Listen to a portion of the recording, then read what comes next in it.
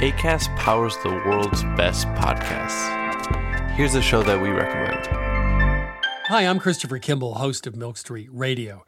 If you'd like to change the way you cook and also think about food, please check out the Milk Street podcast.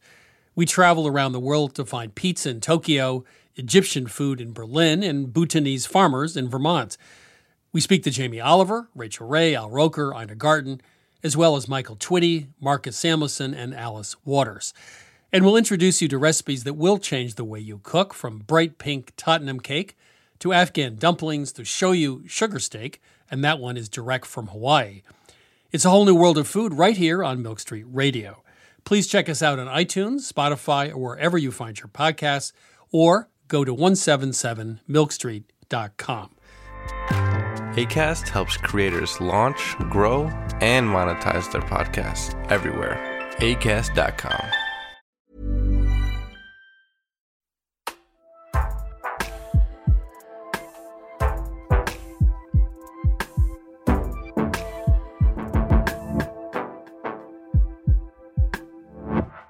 Okay, so now let's welcome our guests, who are Jodi Picoult and Jennifer Finney Boylan, who together have written Mad Honey. Jodi and Jennifer, hello. Hi. Hello there. How are you doing? We're good. I'm fantastic. There will be a disruption fairly shortly as your drinks are brought in. Thank goodness. But we just thought we'd get on with it. What have you ordered, Jennifer? I can't remember. Mine is a latte. A latte. And Jodi? Mocha. Mocha, but without the vanilla syrup that you want. I don't think mochas have vanilla syrup. I was going for a vanilla latte and I settled. Okay. Matt and I have water. Jodi and Jennifer have together written Mad Honey. Matt, describe the cover, please. Yes, so as you would expect for a book whose title is Mad Honey, it is dominated by bees. So you've got a honeycomb, which is taking up virtually all of the front cover.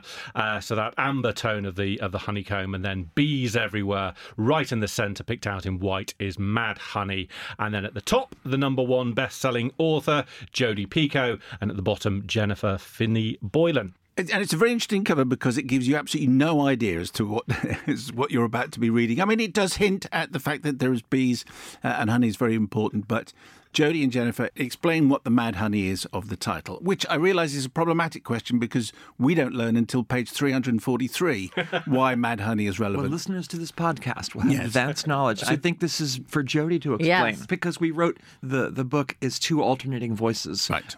Olivia, who is the mother of a young man who's been accused of murder of his girlfriend, and the other voice is the voice of the girlfriend.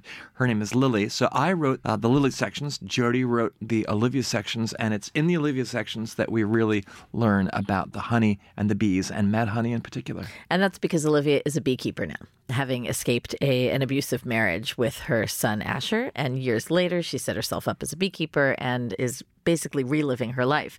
And Mad Honey is actually a real thing.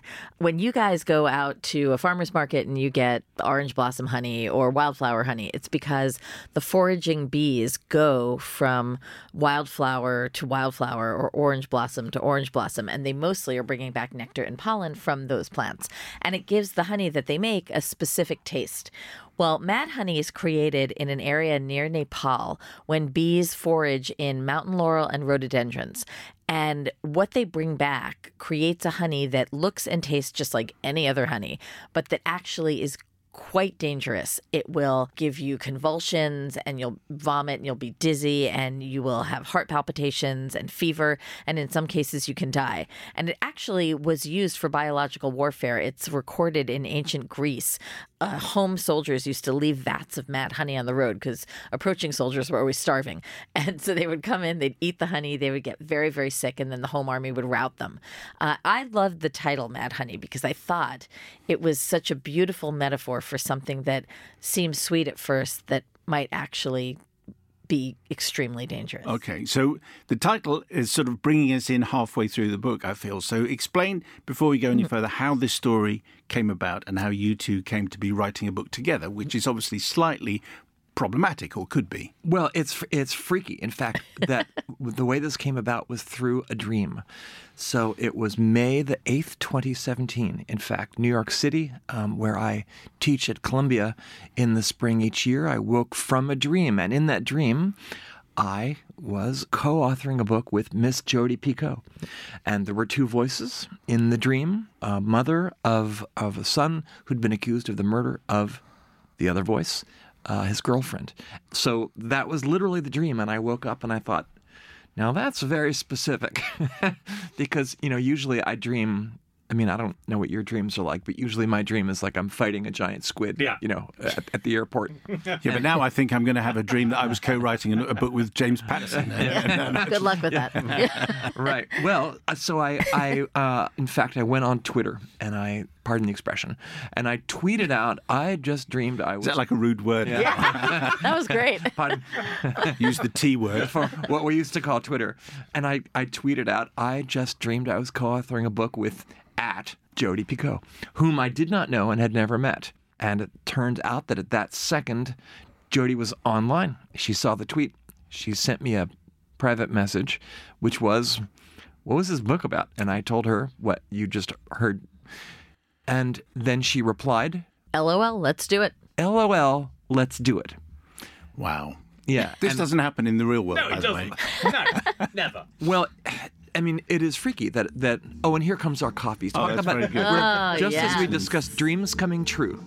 Now, we should say we recorded a place where you can hear there's a party going on There is, outside. yes. That's because Right. producer Joe has a party lifestyle, and we're recording it in his luxurious Thank you so Manhattan much. apartment. And outside he has his personalised Thank you. DJs. Thank you, Joe. Now shut the this is soundproof lovely. doors. Wow, and it was incredible that waiter was completely naked. I know. And God, I love a good not a podcast. bad-looking young man either, I must say. Well, anyway, Yes, so that was back to so Mad that was the Honey. dream, and because of that dream, Jodi Picoult, who I'd never met and did not know, has become my friend, my collaborator, and the woman with whom here we are in London drinking delicious coffee. Yeah. You've explained, Jennifer, a bit about who wrote what, but it's got to be more complicated than that because you need to have... readers don't want to have, this is this part of the book and this is another part of the book. How did you get a uniform style where it feels as though it's one story? That was really important to us. I didn't want it to feel like two voices fighting each other. So one of the first things that I think we had to do as writers was really learn more about how we go about the act of writing, which when you write a novel by yourself, you don't do. You sit down and you do the work, but you don't analyze what kind of writer you are. And Jenny and I are very, very different writers. I, for example, learned I am a massive control freak. She's a massive I control am. freak. I can say that out loud now. And Oh, my God. I'm the one who had to keep the document on my computer, her and I had to computer. plug Jenny's chapters into it. And it was, I don't know why, but it worked for me. You don't sound like a It worked for natural you. collaborator. It worked. No, It worked no. for you just fine, didn't it? Hey, I was look like- at that beautiful book. I It was worked like, for everybody. Jodi, can I have a copy of our book, please? But that was part of it. The other part of it was I am very much a plotter. I organize, I outline. Jenny is what in the writing community we call a pantser, What you meaning call a pantser. I do call a pantser. I call it's a what writer. you fly by the seat of your pants, But this is a book about many things. It's also a courtroom drama and a murder mystery, and you can't get to the end of the book and be like, I don't know What? who did it. How would Whatever. we know who Yeah. did it? So you've got to plan that Yeah, stuff out. which And we so did. We had a massive outline. It was also important to write an outline because chapter 1 is Olivia's chapter, and it follows you through a day where Olivia's beekeeping, and it ends with her getting a call from her son Asher, who says Lily's dead, and he's being questioned by the police. The second chapter is in Jenny's voice, which is Lily, the girl who's been murdered, and it's the same day, but it's her last hours, and it ends just before you find out what happens. Someone knocks on the door, Right. and I wonder who that is. And so at that point now, you go back to Olivia in the next chapter and you move forward a little through this investigation and you continue all the way through to the end of the timeline. But Lily's already dead. And we already have fallen in love with Lily. So Jenny's chapters continue to move backward through time so that we learn about the past year that Lily has spent basically in this town where she recently moved. And we learn more about her as we go further back Right, in her and life. whose idea was it that my chapters would go backwards? Absolutely my idea. That because, was your idea. Yeah, I have written books Yeah. in reverse and they are horrible and I will never do that again. Yeah. So I decided Jenny should do it. Yeah, Jodi, I said, I can't do that. Jodi said, don't worry, you'll do it. Now, before Matt comes in, I just want to ask an awkward question, I think, because there is a plot reveal about halfway through the book, which in ordinary circumstances we wouldn't discuss because it is a plot reveal. So explain the plot reveal which comes in halfway through. Well, I'm, at least in the States, a pretty well-known transgender activist. And my books generally deal with trans issues. And the fact that there's a trans element in this book should come as no surprise to people who are familiar with my work. And we won't say which character or to whom this refers, but there is a reveal. You find out that this is an element at large in the book. So now we're talking about trans stuff, which shouldn't be awkward, but I think sometimes can be awkward because people lack is it the vocabulary? Is it the sympathy? There's something around trans issues which, and not particularly in this country, but at least at this particular moment in the UK, feels very fraught. And one of the things that we hope this book will do is to take away some of the electricity and allow people to have a little more compassion and understanding. Because it's one of the great things that fiction can do, is that you fall in love with characters, you come to sympathize with them and understand them. So it's almost as if your heart is opened against your will or while you're not noticing it. It is worth also saying that every character in this book is in the stage of reinventing themselves, of revising themselves in some way. Ultimately, what you should be leaving this book with is a sense that we all have much more in common than we don't. And there's this running theme throughout the book, I think, about the difference between what is secret and what is private. What do we owe the people that we love? What do we have to tell them about our past? What about the past makes us who we are today? And do we ever get to jettison parts of our past that we don't like anymore? And again, that has really nothing to do with gender or identity or anything like that. If you are, like Olivia, someone who is in an abusive marriage, is that something you need to disclose to another partner? You know, when you find a new relationship. If you had an abortion when you were 16, do you need to tell somebody that? Like, at what point do you get to control those facets of your life? And that, honestly, we've been on tour now forever. Jenny and I are forever. Yeah, forever. And so, honestly, every audience that we've talked about this with, they all go, they're nodding. Everyone knows what you're talking about when you say, what was it that was somewhere inside of you, something in your heart that you couldn't let out because you were afraid it would change people's impressions of you? Everyone has a moment like that.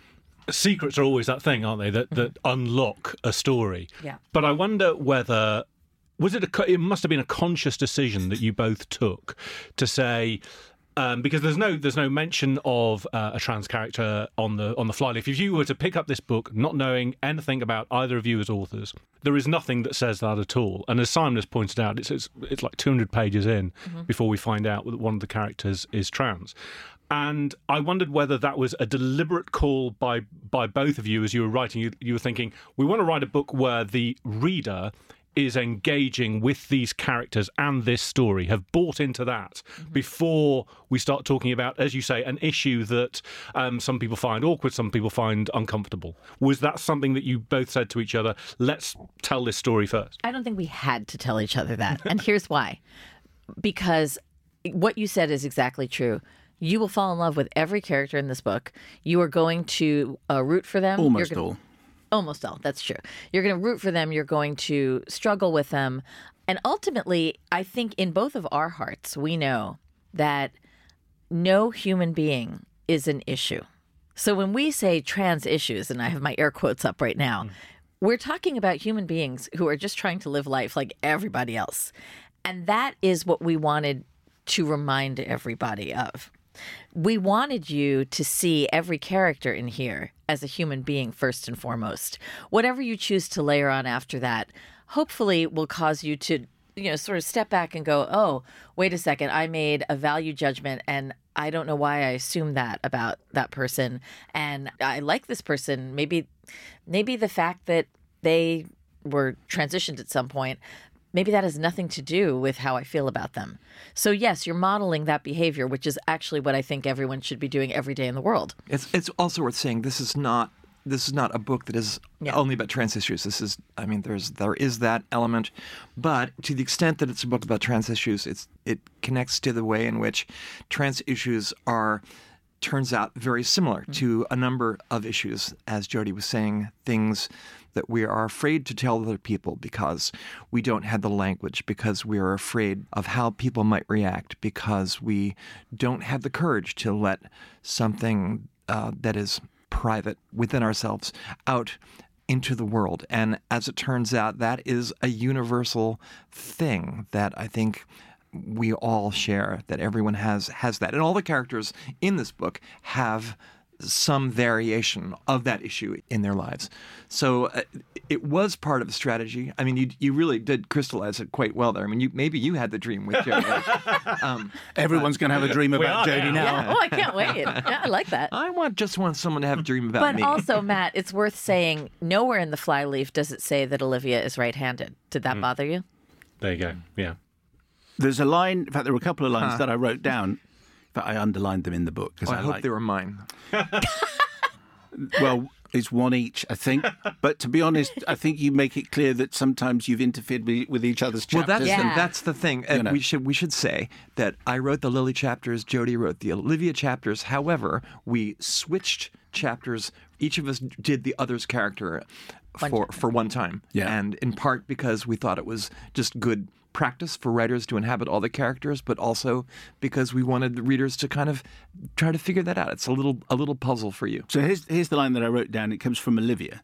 What if I don't understand? Because Olivia who's the mother in the book, who's the first of the point of view characters. What if I don't understand? If you want to understand something, you need to accept the fact of your own ignorance. And I thought, okay, that's quite an interesting... So here is someone who is an understanding person who thinks that they've got it, but actually is beginning to realise that actually they haven't got a clue. Mm-hmm. Fair? Yeah, is that you? Totally accurate. I'm not going to answer that. I want to hear the other one, and then we'll tell you. Okay. The other line, which I suspect you've been asked about before, the plumbing works and so does the electricity. Now, again, can that be discussed in the context of not giving the book away? Just in general terms. What was your question about that line? Well, other than that, it's really good. Other than it is. Oh, right. What does it tell us? Well, as a transgender woman, I can tell you, people want to know, does everything about one's body function in the way it ought? And the answer is, the hell yes.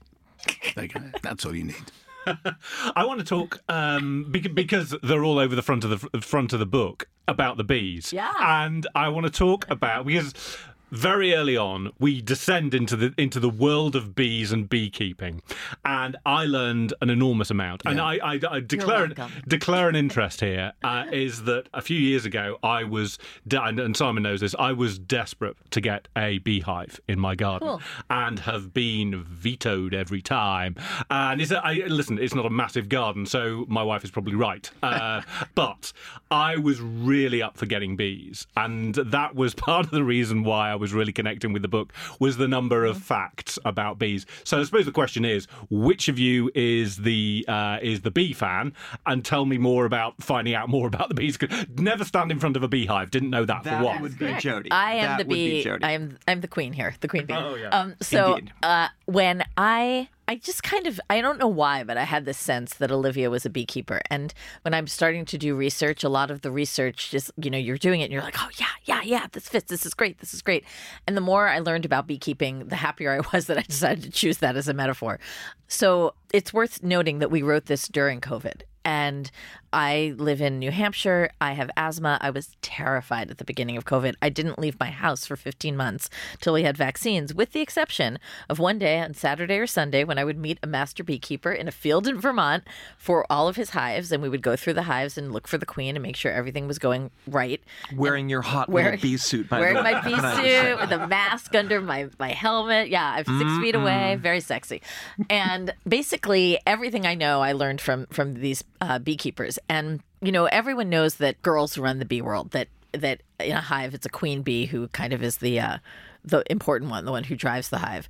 And what not everyone realizes is that if you are a worker bee somewhere in that hive, if you're a foraging bee that goes out to get the nectar and pollen, if you're a nurse bee that takes care of the larva, you are a female bee. All the worker bees are female. There are male bees. They're called drones. They do absolutely nothing. They sit in the hive and they eat the honey and deplete the resources. They watch rugby on TV. Yes. Metaphor alert. Yes. Here we go. Yes. And for one day in their lives, the day that the queen bee takes her maiden flight, they all zoom out of the hive, and 7 or 8 of them who go the farthest and the fastest get to mate with the queen. And what happens when they mate is you can actually, at the moment of ejaculation, you can hear the snap of the genitals coming off the male as he plummets to his death. Yes. I put that in. I hope that's the end of the metaphor. Yeah. No, it gets better. It gets better. Because then some other dude takes his place. And this goes on for like 7 or 8 bees. And finally, the queen comes home with enough fertilized eggs in her for a lifetime.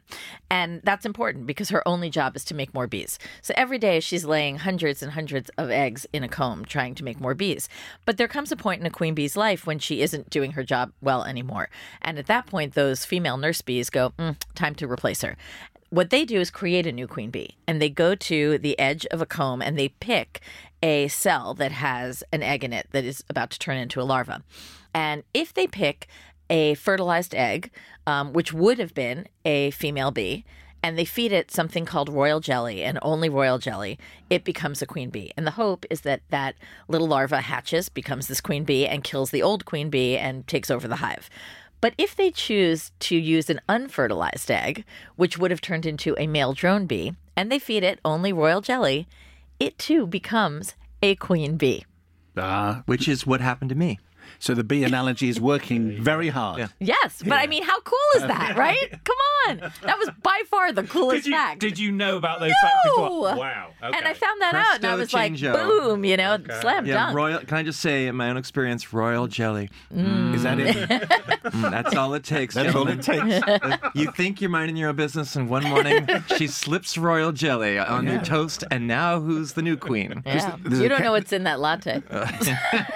There's a chemist around the corner that sells royal jelly. I think that it ought to explain a little bit more about.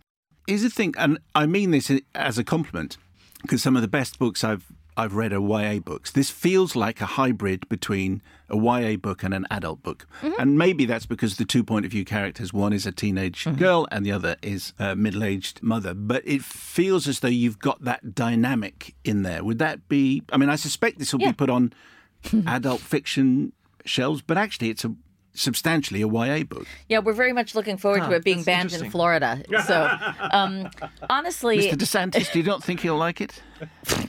I think that's a pretty clear... Any book that asks people to open their hearts and to understand the people who are different, that's a book that's going to get banned. Yeah, I'm already banned in Florida, so it wouldn't be the first time. But, honestly, I think you hit the nail on the head very much. This is a love story between 2 teenagers. And Jenny, who wrote the vast majority of the Lily chapters, created a character in Lily who is engaging and fun and amazing. And can I talk about Lily? Just a second. Let me finish my thought first, and then you can. Yeah. Okay. But it is... Control freak. I am, yeah. But the point is that it's a very real young adult voice, and she can tell you more about how she got there. It is, because of that, something that I think that people who read YA would very much identify with as well. It is ultimately a love story between 2 people who are overcoming a whole bunch of obstacles. And I'm really glad that you like YA fiction, because I have long said that YA is often the genre that most pushes the envelope in asking people to rethink their opinions, often around issues that are unpopular or controversial. They usually lead the pack ahead of adult fiction. Indeed. So to call it YA fiction in that sense, it actually is quite lovely. That's interesting. Both Jodi and I have both written YA books as well as adult books, so it's kind of interesting. You may now speak about Lily. Thank you, Queen. Queen Jodi. Queen Jodi for now. Yeah. Yes. So the character of Lily, I had a hard time getting started. It was the hardest part of writing the book, really, because what I was doing when I first started writing that character was doing the thing that adults often do, which is kind of looking at the experience of someone in high school through a kind of ironic lens. I was kind of turning to the reader and saying, we're wiser and smarter than she. And it didn't work, and I kept doing it and doing it. Jodi had to give me homework. But finally, I was able to inhabit this character simply by giving her a few of the things that I did know about from my own life. I made her a nerd. I made her, she plays the cello. She is interested in classical music, which I thought was an interesting thing for a teenager to be enthusiastic about. She's a fencer on the fencing team. And in so many ways, she's just thirsty to know about life. She is like a sponge. She's really full of just beans. She's full of joy, and yet it's the joy that comes. It's not kind of an airheaded joy. It's the joy that comes from someone who's had a hard life, and who's kind of won at great cost a kind of happiness for herself. So I just fell in love with her. I hope readers will fall in love with her too. And the fact that she dies at the end of chapter 1, it does certainly put a shadow over the rest of her story. And yet her story is, I think, not only a tragic one. It is tragic in that she doesn't live to see the last chapter of this book. But as we go back in time, we see all of the struggles that she had to go through to win her happiness for herself. And I hope that in itself will lift people's spirits at least a little bit. I want to talk about Lily as well, because of all the characters in the book, she was the one that I connected with the first. And I'm always interested in hearing from authors about how you get a reader to engage with a given character. And the way that I engage with Lily, and this might come as a complete surprise, or it might have been deliberate, I'm not sure, is that I engage with Lily because of her facts. She is a fan of things happen, completely random things, and she has a fact to hand, which is something that often happens with me, and it's almost like a tick, and it's something that you will just say, oh yeah, and by the way, did you know X? Did you know Y? And so my question is, was that deliberate, or was that just me? Was I just connecting with her because of that? It was the last thing I found before something clicked, and I was like, right, she's going to be not exactly a know-it-all, but someone who has a kind of Encyclopedia Brown view of the world, and it is fair for me to tell you it's a thing that I have and that I gave to her. It's funny you say it, Max. I actually think that's what made Lily click for you too, Jenny. Yeah. There was one time on tour recently when Jodi and I were having lunch together, and we were waiting a long time. We were bored. Our lunch didn't come, and we were waiting and waiting. And I said, I'll tell you, how we'll pass the time, Jodi? I'm going to tell you the names of all the American presidents in reverse order. Ready? Biden, Trump, Obama. No, stop. Please stop. Bush, Clinton, Bush. She finished, and then she said, do you want to hear the vice presidents? And I went, no. But you know what you also said? You looked at me and you said, you really are Lily, aren't you? Well, no, I'm not Lily, but I did give her that. And I don't know, it might be even her very first scene. She's in her car with her father, and You Can't Always Get What You Want comes on the radio. And she says to him, did you know Keith Richards takes off the E string on his guitar, and he plays his guitar with only 5 strings? And the father turns off the radio, and they drive on for a while, and it's funny because she's so excited. Here's a thing. It's an incredibly cool fact. And the father just says, you don't know everything, which is a reaction that I've had often when I tell people, the names of the presidents backwards, or, when I tell, the names of all the planets and all the moons of all the planets. Sometimes people are like, you know what you could do? Actually, you could shut up. Backwards. I'm like, don't you want to know everything about all the moons and stars? And people are like, not right now. There's something in this book. I said to Matt I was going to mention this. My guess is that no one else has brought it up. I can't wait. Let's hear it. Okay. We'll let you know. Okay. I wrote a book a couple of years back in which I included a line from my favourite film, which is The Princess Bride. Right. Where Wesley, playing the dread pirate Roberts, says to the princess, life is pain, Highness. Anyone who says different is selling something. I just think that's justification for the movie right there. Indeed. Yeah. It's a fantastic line.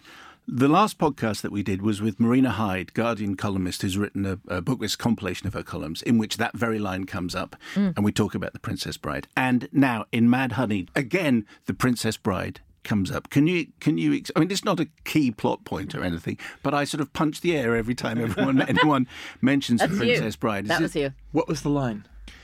I didn't write that one. I wrote some of the other lines. I think it's the Wesley line. I think it is sure the same one. Yeah. Yeah. It's the Lily chapter. I know that for sure. Yeah.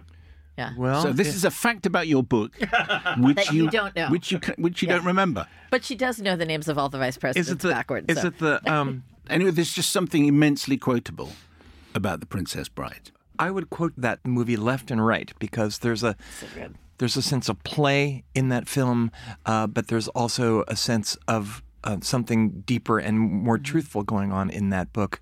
There's sometimes. Mad Honey is not a particularly funny book, but there is a way in which sometimes you can get at deeper truths through comedy than through anything else. I will fight you on that, Jennifer Finney Boylan. I think there are great moments of comedy in that book. What, in Mad Honey? Yeah. Are they your parts or my Maybe, parts? yeah. You talked, Jodi, about having your work banned in Florida.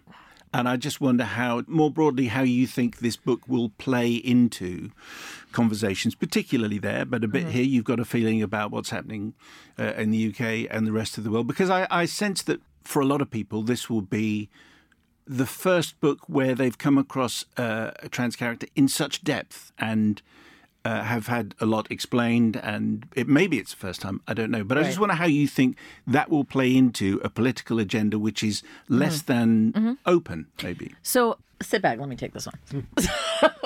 So my feeling is that you're exactly right. As Jenny said earlier, that there's something about fiction that allows you, I think, to get to know a character, to fall in love with a character, and then to realize maybe that your opinions are not what you thought they were about a character. It's a lot easier than having someone throw facts and figures at you or politics at you, because most people shut down at that moment. So yes, fiction is a beautiful, insidious tool through which to inspire empathy and connection. And that's exactly the reason why this was the perfect medium for this story.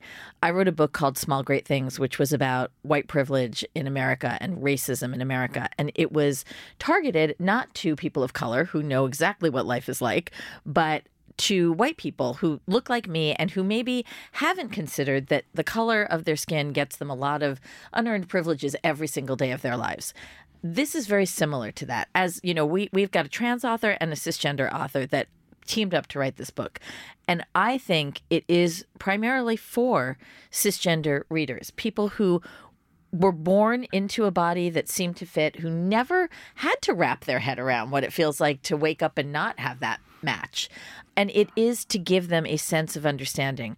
Most controversy when it comes to trans rights comes from fear of the unknown.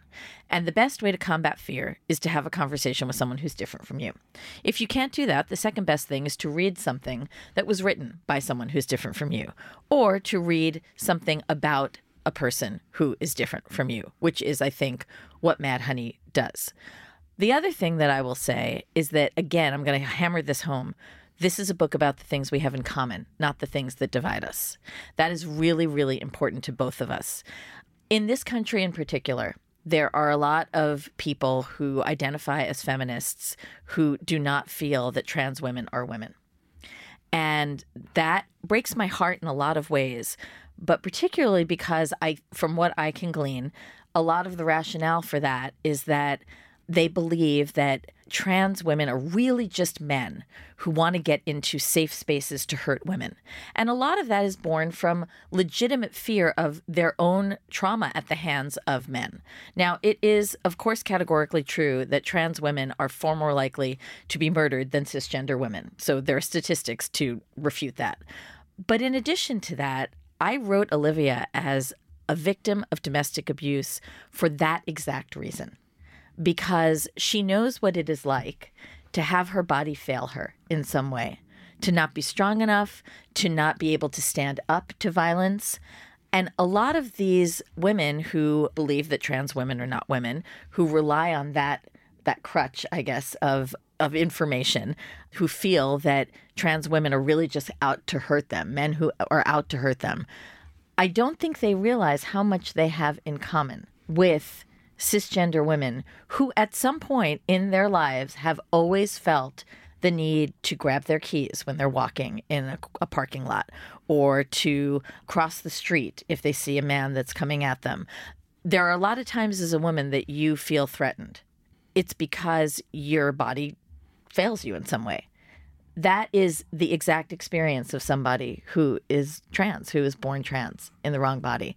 And what I would like to hope is that if those people in this country read Mad Honey, they might be able to put themselves in someone else's shoes for the first time. In that way, Jennifer, does it feel like a different conversation in this country to America? Well, I think that the media in this country has been more virulent and more.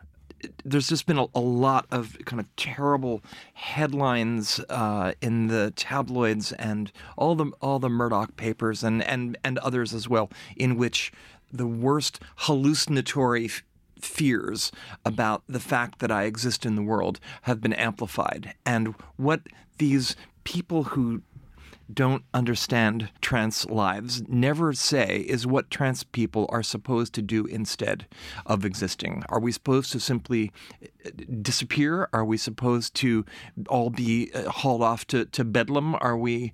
There's no understanding or recognition of the fact that to be trans is, among other things, a medical condition. It is something that you are born with. It is something that happens in the brain and in your genes, and it can happen to anyone. It can even happen to Rupert Murdoch and his children and the people that he loves. It's not a political statement. It's not, I don't exist in order to hurt anyone's feelings. That's not my primary goal in this world. My primary goal in this world is to go about the business of my life and to raise my children, to teach my students, and to be, pardon the expression, an instrument for love as best I can in a world full of hatred and bullshit. And, when I came out 25 years ago, people were generally nice. My 85-year-old Republican Christian evangelical mother put her arms around me and said, "Love will prevail." And she quoted 1 Corinthians and said, "These three remain, faith, hope, and love. But the greatest of these is love." And there was it wasn't exactly easy for Mom or for other people who had known me, but people understood that I was dealing with something fundamental and real. And no one then had been taught that they were supposed to hate me. And now, I'll go back, at least in America, transgender people have been discovered as the greatest and latest and newest whipping girl for all sorts of people who want the world to be driven by hatred and division. And so, back to Mad Honey, maybe a story like this will make people pause just for a second and think that what they maybe ought to do before they start opening up their mouths and spewing out vomit is to open their hearts and just maybe try to be, what was that pompous phrase I used, but it's real, an instrument for love. Final writerly point to Jodi. If you want to put a trans character in another book, will you write it on your own? That's a great question. That's a big controversy that isn't much of a controversy when you pick it apart. There's this thing now about who people are telling you can't write stuff. That's total BS. Nobody ever tells a writer that she can't write something. I think if you were writing about an experience that you have not personally had, what you really need to do is your research. You find people who have lived that experience. And certainly I'm not a Black woman. The only way I could write a narrator in Small Great Things who happened to be Black, who was one of 3 narrators, was to meet with a group of Black women who were incredibly generous with their time, their stories, and who not only helped me create this character, but then vetted the book for me, gave me things I needed to correct, and made sure it was accurate when it came out. The alternative to that would have been to have a co-writer who, was a woman of color. Either one is fine as long as you're doing, I think, that responsibly and understanding that you're not speaking for a group that is not you. But you have to ask yourself as a writer, is this my story to tell? Why should I be the one to tell it? And is my telling the story going to mean that my book gets a space on a shelf that maybe should have gone to a trans author, right? Because they are woefully underrepresented in the literary community. And so I will argue 2 points for Mad Honey. Yes, this was my story to tell because I am here to tell other cisgender people to open their hearts and to open their minds a little bit. That's the point. That is who this is directed to. And as for getting, a trans author right up there into the bestseller list, well, how lovely to have Jenny right here by my side as the co-author. I mean, not that she hasn't gotten on the bestseller list by herself, but, it's great. I feel like we've killed all the birds with one stone, which is really nice. And can I just add that, in fact, in this book, Jodi did write at times the trans character. And she also, we edited each other's chapters pretty thoroughly in order to make it all feel smooth. So in fact, each of us has authority over every word. Both of us have authority over all the words in this book. Jodi Picoult, Jennifer Finney Boylan. The book is Mad Honey. Thank you very much. There'll be a Q&A separate podcast with you very shortly. But for the moment, Jodi and Jennifer, thank you very much. Thank you. Awesome.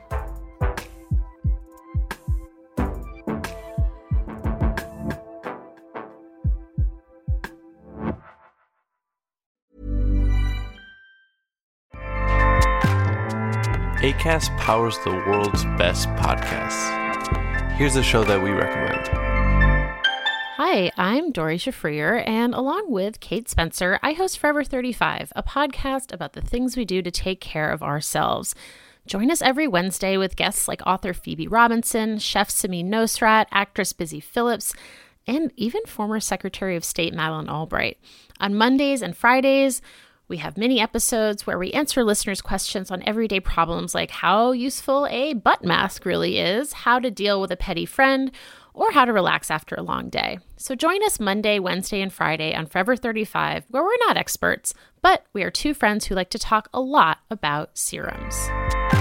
Acast helps creators launch, grow, and monetize their podcasts everywhere. Acast.com.